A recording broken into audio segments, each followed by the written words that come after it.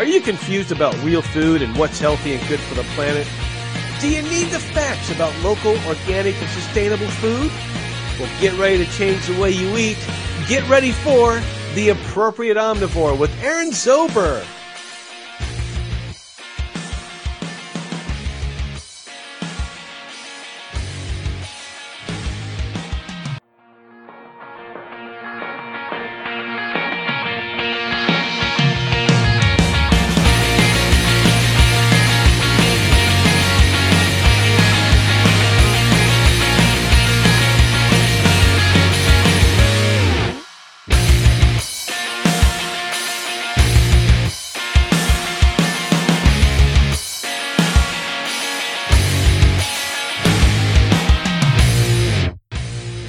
Hello, and welcome to another episode of The Appropriate Omnivore. I'm your host, Aaron Zober. As The Appropriate Omnivore, I'm a big advocate of dairy, but I also understand a lot of people have issues with consuming it. A recent breakthrough in the dairy industry has been producing A2 milk, which many have found easier to digest. Like many real foods, this is going back to what food used to be. Traditionally, only the A2 protein was found in dairy, until mutation occurring over the years, creating the A1 protein. Here to talk with me about A2 dairy are fourth-generation dairy farmers Blake and Stephanie Alexandre of Alexandre Family Farm in Del Norte and Humboldt County. They crossbreed their cows to remove the A1 protein.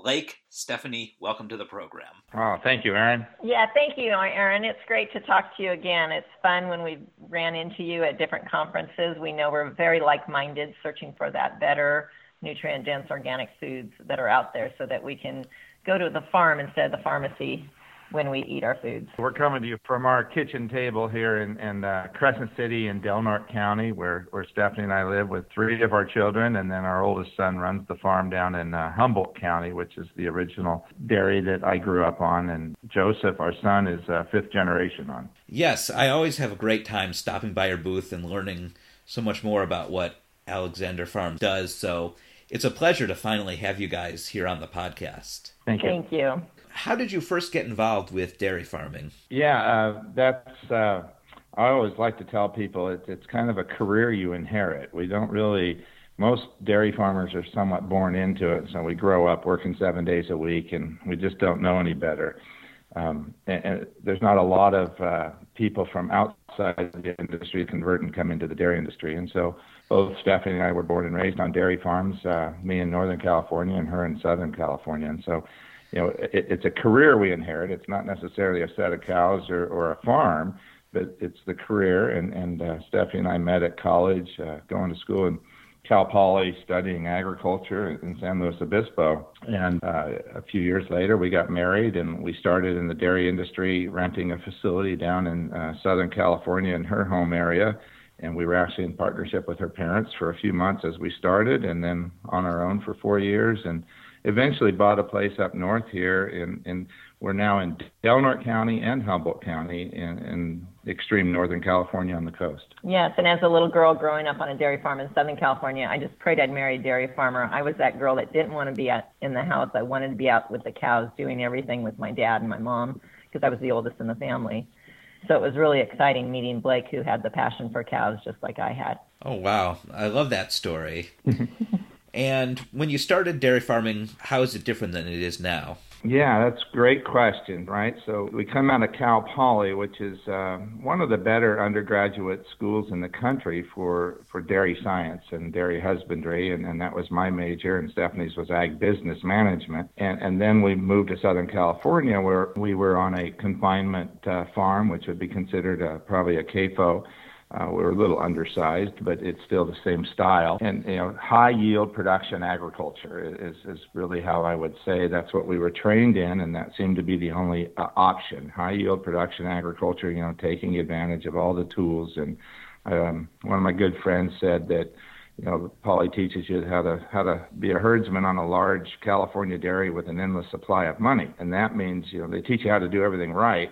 The reality is quite different. And so we spent 4 years in that setting with a desire to get out of Southern California and get back to, I guess, our roots, my roots, you know, with a grass-based dairy farm It was still conventional at the time, but it was more pasture-based and focusing on green grass and cooler climates and cows that live outdoors. We moved here in 1992, and so we've been here, for almost 30 years in the setting we're in now. And what led to you eventually becoming grass-based farmers? It's the way we do it up here on the North Coast. We are blessed with the cool season climate where we can grow grass pretty much 365 days a year.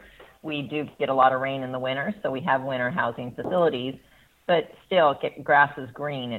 Our average daily temperature differs from 11 degrees from winter to summer, so it's just a perfect cool season climate for grass. And so that was a default to be a grass-based dairy farmer when we bought our ranch here, which is how Blake grew up. He just happened to experience how I grew up a little bit during our first 4 years of marriage. Like we talked about in the open, one of your big things is offering A2 milk. How did you first discover A2? When we started really learning about grass-based genetics and watching our cows graze, we looked to New Zealand because New Zealand is a grass-based dairy country. And in getting their periodicals and learning about the Kiwi genetics, we came across the studies from the A2 Milk Company and a book that was written in 2007 called The Devil's in the Milk, which that devil is referring to the A1 protein by Dr. Keith Whitford. And really learned a lot. And basically, one of the first lines I read in the book was, goat milk is A2. That is why people who cannot drink dairy from a cow can drink goat milk. And it just made perfect sense that there was something wrong in cow's milk. And then we dug into it. And so we started testing our own herd, sending hair samples to New Zealand to see their DNA. You get one, it's A2A2. You get one from the mother, the dam, and one from the father, the sire.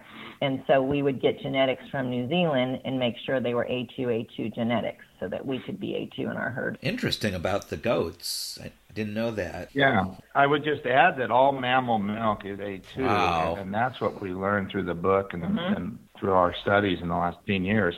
And so including breast milk. So we all, were born into this world, with the expectation that we would drink A2 milk.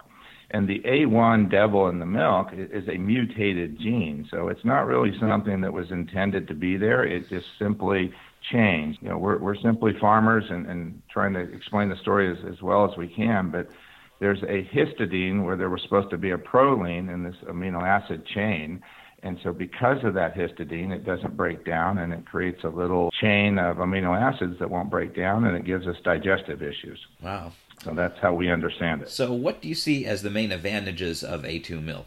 It's digestible. It breaks down naturally in your body. It's what your body is supposed to drink, since we know breast milk is A2. Also, the advantage is there's people out there that deal with autoimmune disease, and when you got this foreign protein in your system, in your gut, and it crosses your gut through maybe leaky gut symptoms you might have, or just all the other processed foods you might be eating, that now you have this foreign protein going all through your system, and the doctor doesn't know what to do. And it's about the reaction, the inflammation that your body's going through because you're eating this foreign protein. Yeah, I would say it as simple as this, that little histidine that I mentioned, it gets in your mouth and it makes phlegm. And so there's this immediate response from your body saying, hey, I don't really like this. And so that's why, as we raise our kids and whatnot, kids get sick and you pull them off of dairy because you don't want them to have a cold and extra phlegm in their system. Yeah, the inflammation. Right. And so it's kind of that simple. The other piece of this that really got us going was we learned that, 2/3 of the world's population believes that they're lactose intolerant, meaning they can't do cow's milk. And most of that is self-diagnosed, and it's really not the milk sugar. It's not the lactose that is the problem.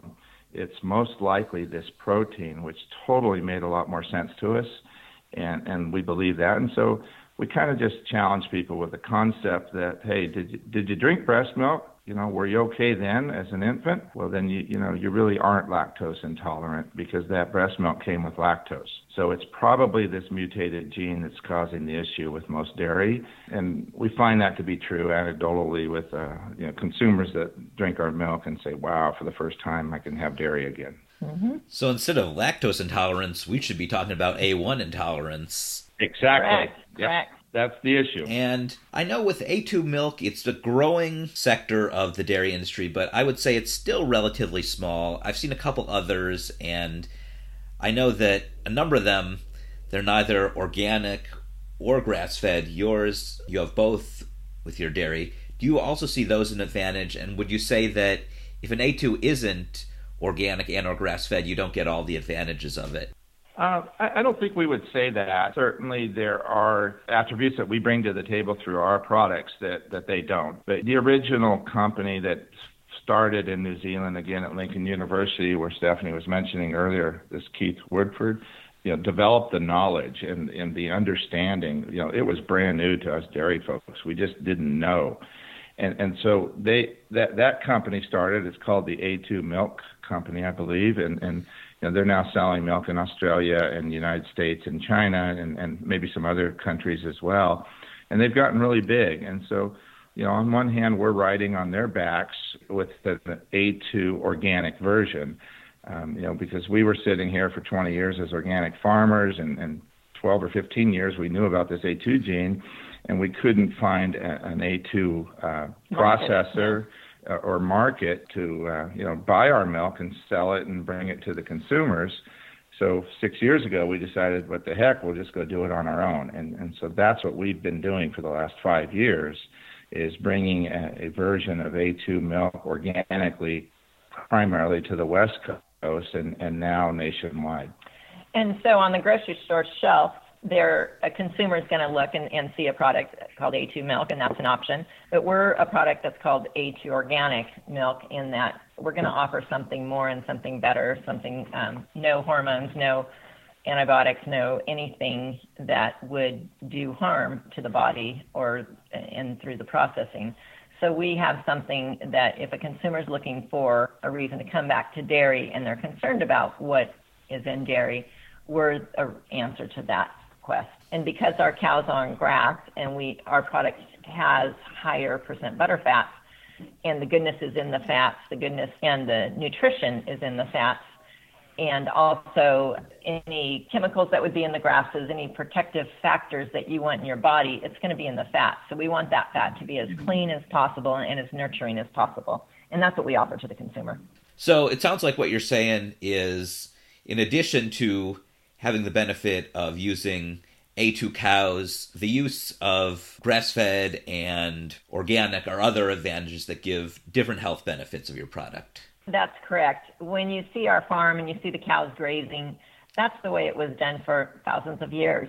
And our milk has that old-fashioned flavor. It has that nutrient density, higher protein, higher butter fat. And that's from the old-fashioned genetics. We're choosing the genetics that have not only the A2 protein, that's the correct one, but also that the fact that the cows are on grass, our cream, when it rises to the top, it has that yellow hue. That's a sign of that grass-fed goodness. Yeah, and there's 2 points I really want to make right now. And one is we are a high-fat dairy company because we clearly understand that the nutrition comes through the fat, and what Stephanie's talking about is that carotene coming out of the grass and the omegas coming through. And so we're trying to supply an offering to people that they really can't get anywhere. And so some of our milk is 100% grass-fed, meaning that those cows don't get any grain in their diet at all. And that's our green label, and that's kind of the cream of the crop, if you will, from our offerings. And then that's our bottled milk.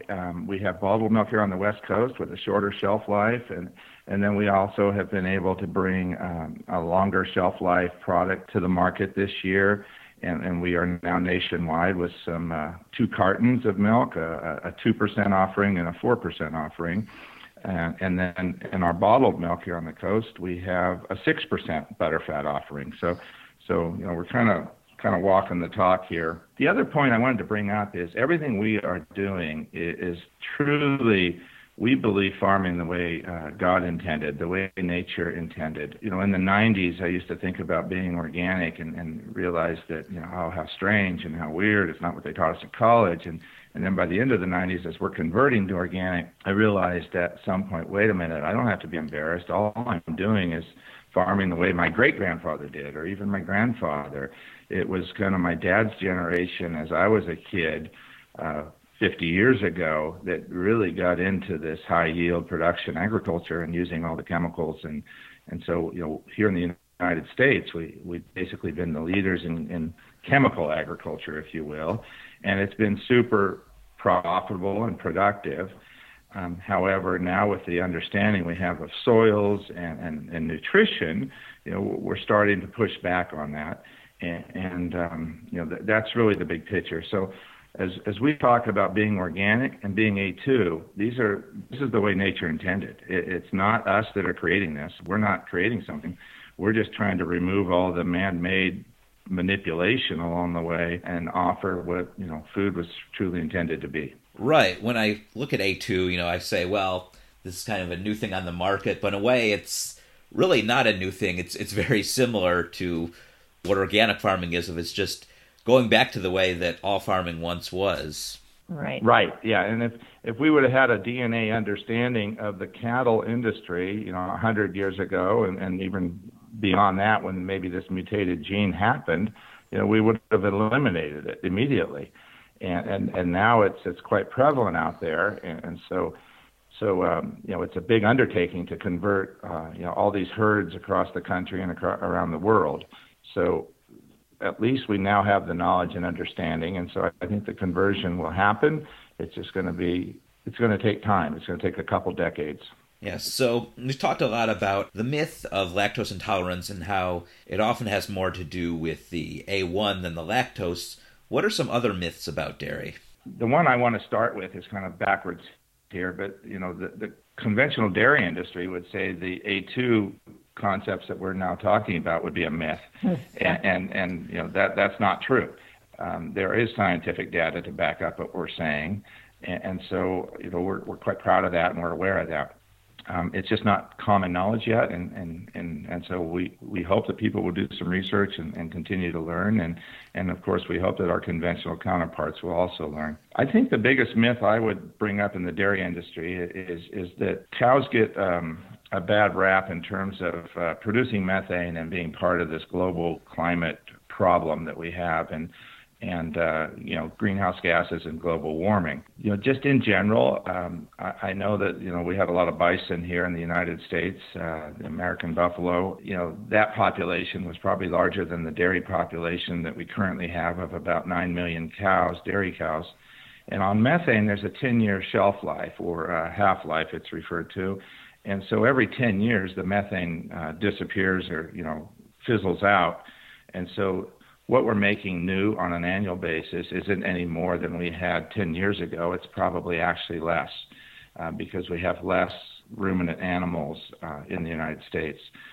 So, those basic numbers, I get that from scientists at UC Davis, and I believe those numbers because they absolutely make sense. So I think that's a myth that we need to dispel. The other thing, Stephanie's got one. Well, one of the myths is that dairy's not good for you. And that's what we're doing, is bringing people back to dairy. It is good for you. I hear the comments all the time that, well, a cow weans its calf, so therefore we shouldn't be drinking dairy any longer as well. And there's a lot of foods out there, fractionated foods they're trying to put together, and they cannot match a glass of whole milk. The nutrient density in a glass of whole milk, it is one of the superfoods. And it's sad to eliminate it from somebody's diet, especially children, or even that fat is bad for you, so let's put children on 2% milk that the doctors used to recommend. And we need that nutrition. And so those are a couple myths that I think that we're dispelling immediately with our A2 organic milk. And also, dairying the way we dairy is absolutely good for the environment. And as we get into maybe the regenerativeness of what we do and the management of our soils across the United States, cattle are a really important piece biologically to that system.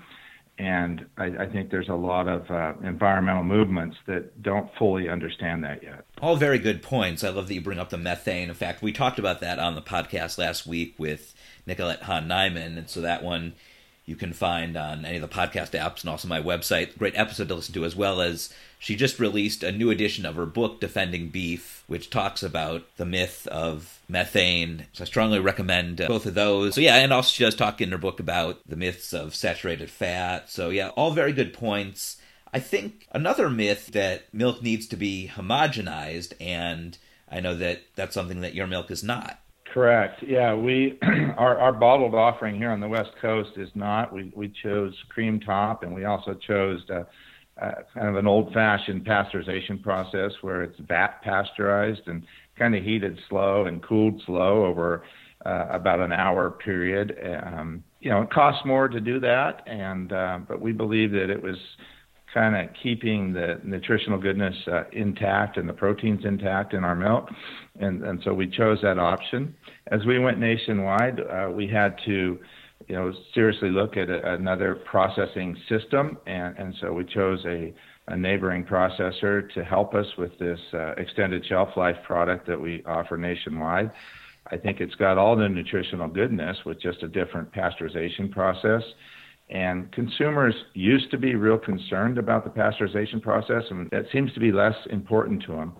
And so homogenizing the milk is really just to make it more kind of user-friendly, if you will, so that people don't have to remember to shake their carton and don't have to, stir in the cream. And so we do both, and we don't get pushback from either side, really. Yeah, I mean, we at our kitchen table are that consumer that drinks our vat pasteurized, cream top, non-homogenized, 100% grass-fed milk. Mm-hmm. That is our cream of the crop, like just said. But consumers have different expectations today. And the other thing, if we were to market and sell to just the crowd that wants the best of the best, we wouldn't survive financially. Right. So we got to get our milk out there. We got to get on shelves, and it has to have shelf life too. And that was the launching of our UHT milk. Yeah, I would put it like this to relate to consumers and listeners right now. I was in Washington, D.C. once, sitting down having lunch with this young lady, a young mother who is a lobbyist for Farm Bureau, and I was there on behalf of farmers across the nation. And she said, wow, if I could get your milk here in Washington, D.C., I really don't care what process it took to get it here. And that was probably 4 years ago, and now we've got milk in Washington, D.C. And so it's that kind of concept. We were the only A2 organic option in the United States here 3 years ago, and we had to figure out, how do we reach out to get this across the country to more consumers? And so, yeah, there's some compromises sometimes, but I don't think there's big nutritional compromises. And we have a lot of consumers celebrating and let us know that they can finally drink milk again, and that warms our heart. Me too. And, it was a thing of before I discovered all of this, I believed a lot of the things that they said about milk. Yeah. And when researching it, realizing, the lactose intolerance is almost a red herring. Yes. Yeah. Yeah, it's absolutely. We agree with you. And I will make the note, I would say 80 to 90% of people can drink our milk. There are still those that truly are lactose intolerant, and they need some sort of lactase to digest milk until their body finally gets milk back in its system and grows that lactase enzyme in their gut. We've given people our raw milk kefir, and they're lactose intolerant, and then just that kefir inoculating their gut brought that lactase enzyme back, it seems like. I don't know scientifically how that worked or anything, but they're able to digest dairy and eat cheese pizza again and things like that. Yes, my frequent guest, Monica Ford, she originally couldn't handle any kind of milk due to her lactose intolerance or what she thought it was, so then she started drinking raw milk, and now, as she explains, she can even have the pasteurized dairy some of the time. Mm-hmm. Yep. Yeah, we've seen a lot of that. Yeah, and on that note, we have had customers that have told us that they drank raw milk and can digest it just fine, but they had an autoimmune disease. And when they dropped the raw milk and started drinking our milk, the autoimmune disease disappeared, the eczema disappeared, and the dark circles under their eyes. So maybe there was that sensitivity to the A1 protein that really was the issue, and it wasn't the lactose that they got digested through the raw milk. So that inflammation was still happening in their body because the raw milk had A1 protein in it. I would just add to that for your listeners that, raw milk is unpasteurized, which means it wasn't heated. And the heating process, we know, damages enzymes at about 118 degrees, and all pasteurization is well above that. And so those natural enzymes that are still present are what allows people to, maybe do raw but not pasteurized milk. And then what Stephanie just said is, A2 pasteurized milk might even have worked. Mm-hmm. Right. And I know currently the system with raw milk is it's legal in certain states, but not all, and it's also not available to be sold across states. But a state such as California, it is legal there. Have you thought all about making a brand of raw milk available just in California? Yeah, we've certainly thought a lot about that and played around with those ideas a lot in the past, 10 years ago or more. And there's a few counties in California that it's not legal in, and one of those happens to be Humboldt County, my hometown. And, it's just a difficult uphill battle. And there's still some potential dangers that come with raw milk that are concerns that dairy farmers and consumers need to be aware of. Yeah, growing up on the farm and our children, we drank raw milk. Children on farms, they get the immunity to the bacteria that might be present that pasteurization kills. And so we have a society now that has a sterile gut. They don't have that immunity. So when you're giving them a glass of raw milk as a farmer, there's a little bit of fear that, oh no, what if that bacteria got in there? What if something wasn't 100% cleaned correctly? And Blake and I are not doing the milking ourselves any longer. So, you're depending on everything going right. And so we don't want to have that unfortunate thing happen where somebody gets sick on raw milk. We know we are guaranteeing a safe product because we are going through the pasteurization process. And we also know in our heart and soul that it's the best product out there with the regenerative, the organic, the A2, the grass-based goodness. Sure. And so, as we talked about earlier, A2 is, or at least milk that's specifically called A2, is a rather newer concept to the market. Do you see A2 milk eventually catching on with other dairy farmers? Yeah, I believe it is. Certainly all organic farmers are more aware of it, and then there's quite a few conventional farmers as well. However, the dilemma that we were in 8 years ago or so, where, okay, we've got an organic or an A2 supply. Now, how do we find a processor that's willing to segregate that milk as it comes into their plant and put it into a bottle and, deliver it to a consumer, and not blend it with some A1 supply? So the processing is really the huge bottleneck. And so, it's going to take a while for that piece to develop. It is developing and it's happening.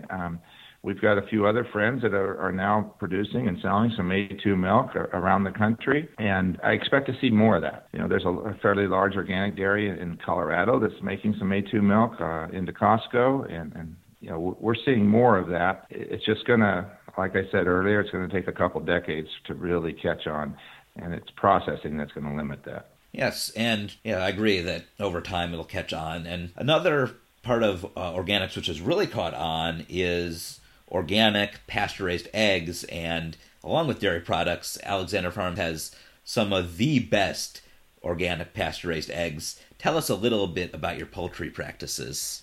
Oh, sure. Thanks for asking. That project is a joy, and I say project because our kids, we have 5 of them. The oldest were junior high, and we went to a farm in Pennsylvania that we wanted to learn from and didn't know we'd run into their chicken poultry operation from pastured organic eggs that they were producing. So as a way of raising kids, we started that at home in 2005 and started selling at farmers markets, started selling it in Humboldt County, and then Whole Foods found us. So 2 years later, we're in Whole Foods. And so our chickens now, we have about 30,000 of them, and we have 18 coops, and so there's about 2,500 in a coop.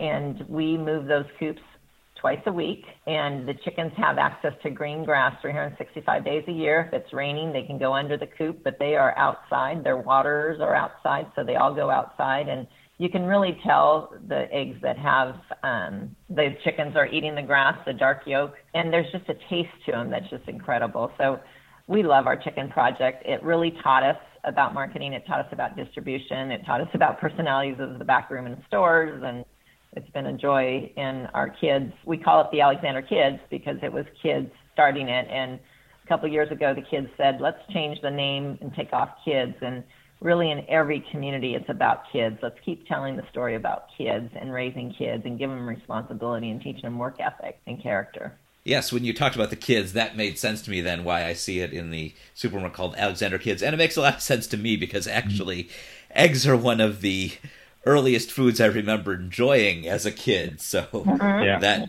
resonates with me.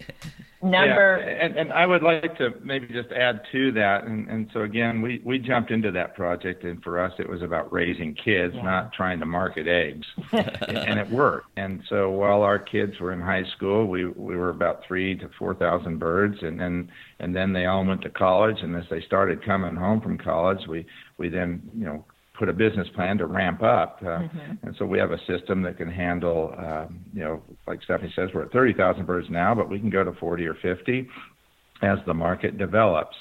And we have a very authentic pasture-based system where the chickens are on grass. We move their mobile coops 2 times a week to a new grass pasture.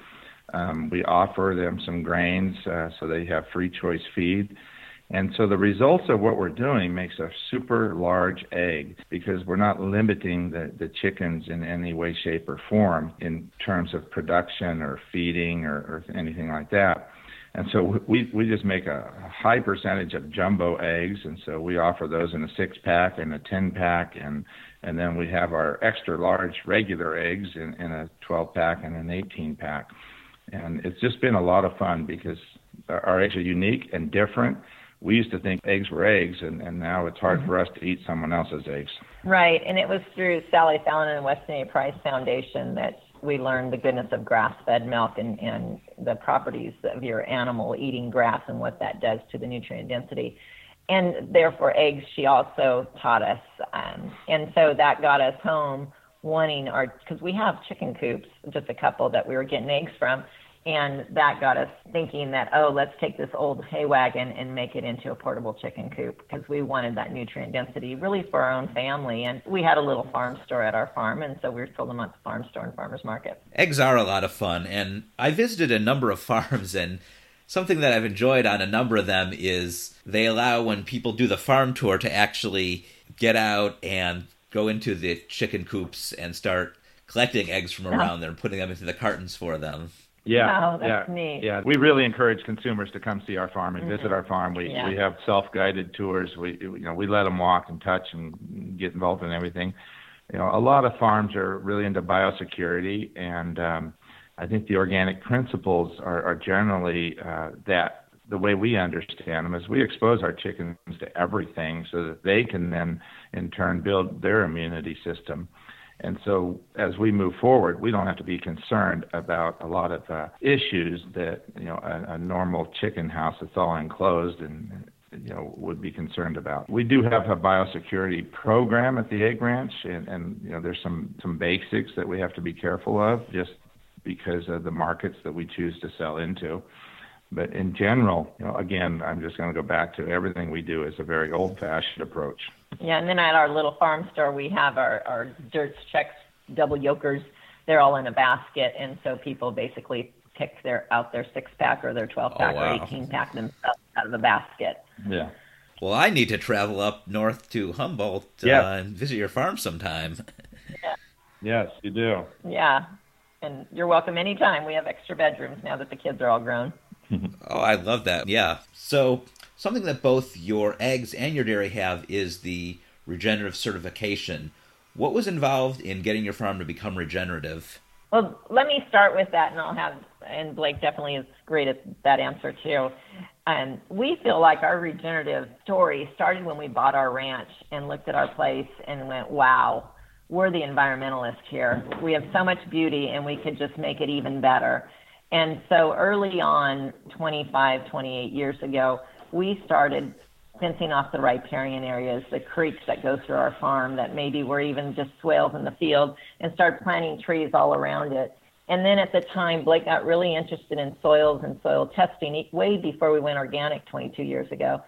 And so he became this soil and grass enthusiast. An agronomist who we befriended was teaching Blake a lot about how to make better soils, which made better grasses. And then with our organic practices and learning about our nutrient water and the potential it added to the soils, and then our compost program we do, which we'll get into later, we were just doing all this practices, and then regenerative, the term came about, and people came to us and told us about their regenerative programs. Sure. And then as that happened, and I would say that was about 3 years ago, when a couple of groups came to us, and I guess because of other connections, and so that was the Regenerative Organic Alliance, and then the Savory Institute, which was ultimately Alan Savory's project. And Alan's just an incredible guy. And I would look him up on a TED Talk if you all have a chance. Oh, yes, you should. And that's one of the most viewed TED Talks.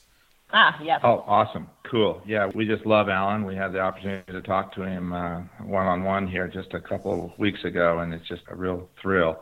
So anyhow, those two groups are now looking worldwide to start this regenerative seal or program, and we became pilot farms for both groups.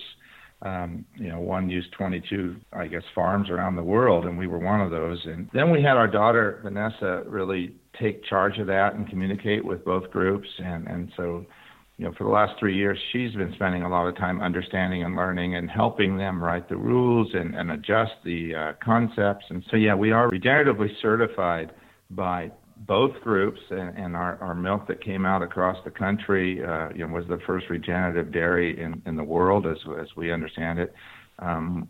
These groups would say that one of them says we were the first regenerative farm in the world, certified. And so, that's a real neat honor, and part of it was because we were pushing a product across the country and wanted to get certified. Our grass-fed, our 100% grass-fed, which is our green label out here on the coast, is the one dairy that is certified by both groups, and that's super unique. We will be coming out with a green label offering nationwide next year in January, February, and so we're real excited that Whole Foods has invited that product in, and really looking forward to that. And I love to tell people when we introduce ourselves that there's a bald eagle nest behind our house out in the field. There's 250 to 300 Roosevelt elk grazing our lands. There's coho salmon flowing through our streams. Oh, and the frogs, the incredible amount of frogs in our creeks. It's just amazing. And the otters and the migratory waterfowl that come through our ranch. It's just an amazing place. And by the way, we are dairy farmers. And that is all part of that regenerative story of building it and they will come, building the soil organic matter and feeding the right microbes with the live foods that we give them and doing no harm anywhere. So everything we're doing is about building life. And just like your listeners understand, health begins in the gut of a human, health of the soil begins in the soil, health of the plant begins in that soil. And so our whole area is just a piece of heaven here, and we are just helping enhance that with our regenerative practices. And I think that gets into another myth that people make about dairy and about cattle, is that it destroys biodiversity, and you proved the exact opposite, that actually when cattle raising is done correctly, it actually improves the biodiversity. Yes. Yeah. So maybe let me touch on that a little. And I learned this from Alan Savory when I met him in the early 90s. I had a chance to spend a day with him, and it was a phenomenal experience. And so, he wrote a book called Holistic Management back then, and I had read that and just kind of fell for it. In a good way. In a super great way, yeah. And so what it is around the world we have desertification, and so plants drying up and ultimately soils drying up. And as Alan said to me that day as we were walking in the sands of the beaches of Santa Barbara, he goes, there's a reason they're fighting in Afghanistan right now, or Iraq or Iran or wherever we were back then in the 90s. But as cultures lose their agriculture and their systems which supply food and health, then there's fighting and there's, a battle for resources. And so as I started to understand that and think about our soils and we learn about biology and all this incredible microbiology that us farmers have under our feet and under our soil, we need to learn to honor that, and we need to learn to understand it and realize that, our job as caretakers of the soil is to just stay out of the way and don't do anything that harms that incredible population of biology. And so then once you understand it, you can start to do things that really treat them well and feed them appropriately with compost and other nutrients that aren't going to be abrasive to them. And so a lot of our harsh chemical fertilizers damage and even kill biology. And so it's hard to have soil without biology that's going to grow a healthy plant. It will grow a plant that may be green and tall and yield a lot, but it won't have this deep array of nutrition to it. And so that's what we're talking about when we actually get into regenerative and what that ultimately means. I would like to just say that to your readers and listeners, that we simply need to understand that biology and then do things that improve soil development, which, the term regenerative means we are regenerating soil as opposed to degrading and letting soil erosion happen through wind and rain and flood. And so as we build the biology, they in turn build the organic matter in the soil. And that's a simple thing to measure. And as organic matter increases, which we've done on our farms here on the dairy, basically from 2 to 3% organic matter 20 years ago to now we're in the tens and even up to 15% organic matter. Half of that organic matter is carbon. And so now we have sequestered carbon from the air, from CO2 in the air, that we've taken and converted, these sugars into carbon in the soil, which then grow soil. And so literally our soil, our fields might be getting taller every decade, by an inch, because we're adding more organic matter to the system and we're sequestering carbon. And so this is ultimately, I think, a solution for global warming and greenhouse gases. And if we could understand this as farmers and lean in this direction, there's just so much potential there. It is. It's something which I would say is needed in order to reverse climate change. And that's the major point that Alan Savory makes in his TED Talk. Regenerative agriculture, similar to A2 milk, is something that kind of new to the market, of course. I always have issue with saying it's new because it's really just a way of returning to how it once was. Do you see regenerative agriculture as the future of food? I truly do. I had a chance at American Farm Bureau a year and a half ago to give a talk. The American Farm Bureau is a big group, 7,000 people, but we break up into sessions. And I titled my talk, Honor Soil as You Would Your Grandchildren. And, I'm basically talking to conventional farmers in that setting that are across the country. And so a lot of, soybeans and corn being grown.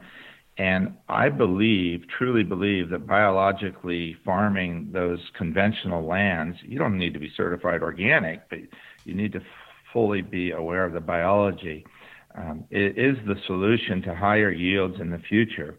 What farmers across the country have noticed that, they use nitrogen as a soil input and a fertilizer, and every few years they have to apply a little more to get the same yield that they used to get.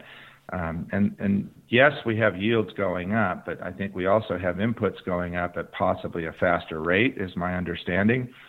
And I believe that to reverse that trend and to turn that the other way, having some awareness of the biology and paying attention and working with the system that nature intended us to work with is truly the solution. And of course, then we need consumers and companies to reward us for that and be willing to pay extra to kind of prime the pump and support the farmers that are doing that. Pay extra, and I think an important thing that needs to be raised about that, because if you really look at any kind of new product, new technology, it's always more at first, and something that I would see happen over time as, my hope of every product being raised regeneratively is then the cost would go down because that's the standard. Right. Yeah. But then the conversation goes to what is the true cost of food?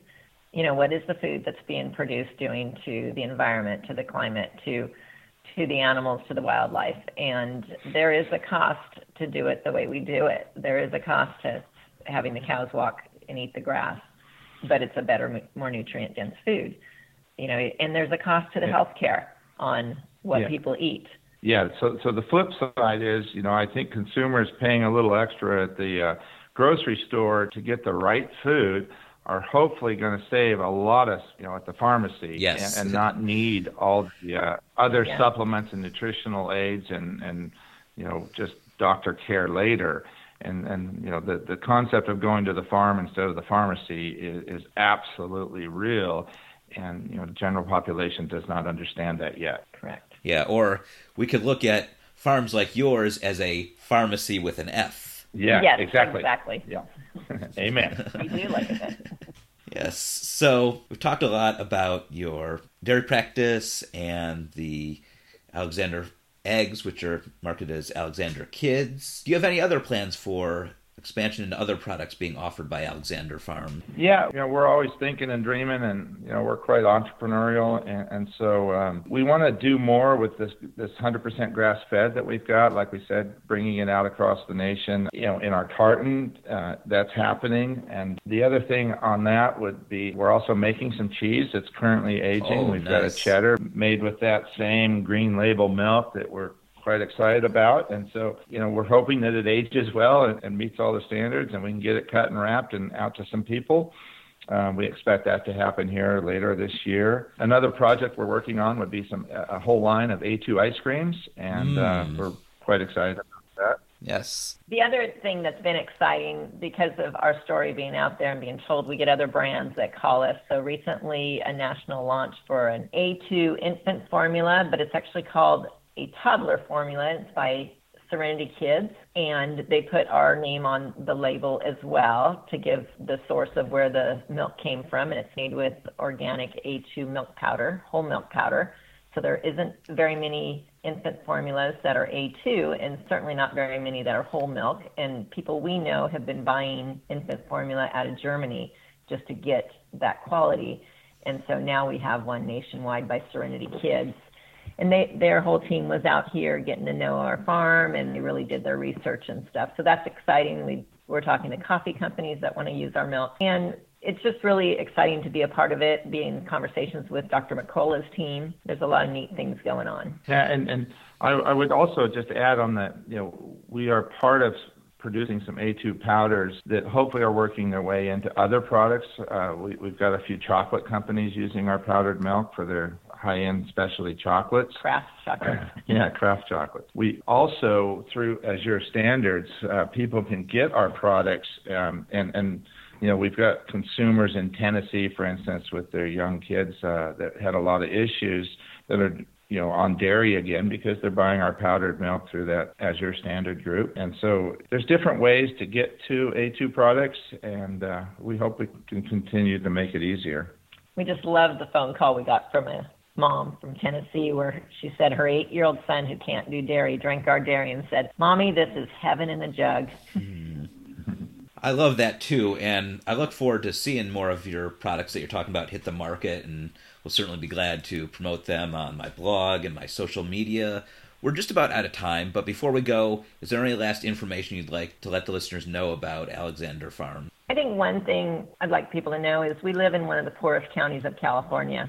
And so for our family, it's not about a new car or a bigger house. It's about better foods for more people. And better foods, how we produce it, why we produce it is really important to us. And faith, so we do him and hope that we can serve him well. Yeah, and I would close with a message to your followers that you can trust us, you can trust the Alexandres to do the right thing at every turn. That's basically our kind of core principle that helps us make decisions every day. Excellent. And let the listeners know where they can find Alexandre Farm on the web. It's alexandrefamilyfarm.com. And then on our website, we have a store locator, and you type in your zip code, and you can find where you can find us. But nationwide, we are available through AzureStandard.com and also all Whole Foods. And then hopefully, if you can't find it near you, go to a local health food store, and they can get it through KeHE National Distribution and UNFI. So ask your grocer to start carrying our product. Excellent. Blake, Stephanie, it's a pleasure to have you on the program. Oh, thank you, Aaron. Thank you. A pleasure and honor to talk to you again, Aaron. We love what you're doing out there and look forward to seeing you at the next show or Weston A. Price Conference. Oh, yes. Look forward to seeing you there, too. That's all for this episode of The Appropriate Omnivore. New episodes of the show are now released every Wednesday. Next week, I interview dietitian Laura Poe Mathis as we discuss gut health. Follow me on social media for more information on the next episode. And to make sure you never miss any of my podcasts, go to iTunes and subscribe to The Appropriate Omnivore. You can also listen to all of my podcasts on my website, appropriateomnivore.com. There you can find recipes from the guests I interview, plus all of my articles covering lifestyles in the world of real food. Until next time, my pantry is officially closed.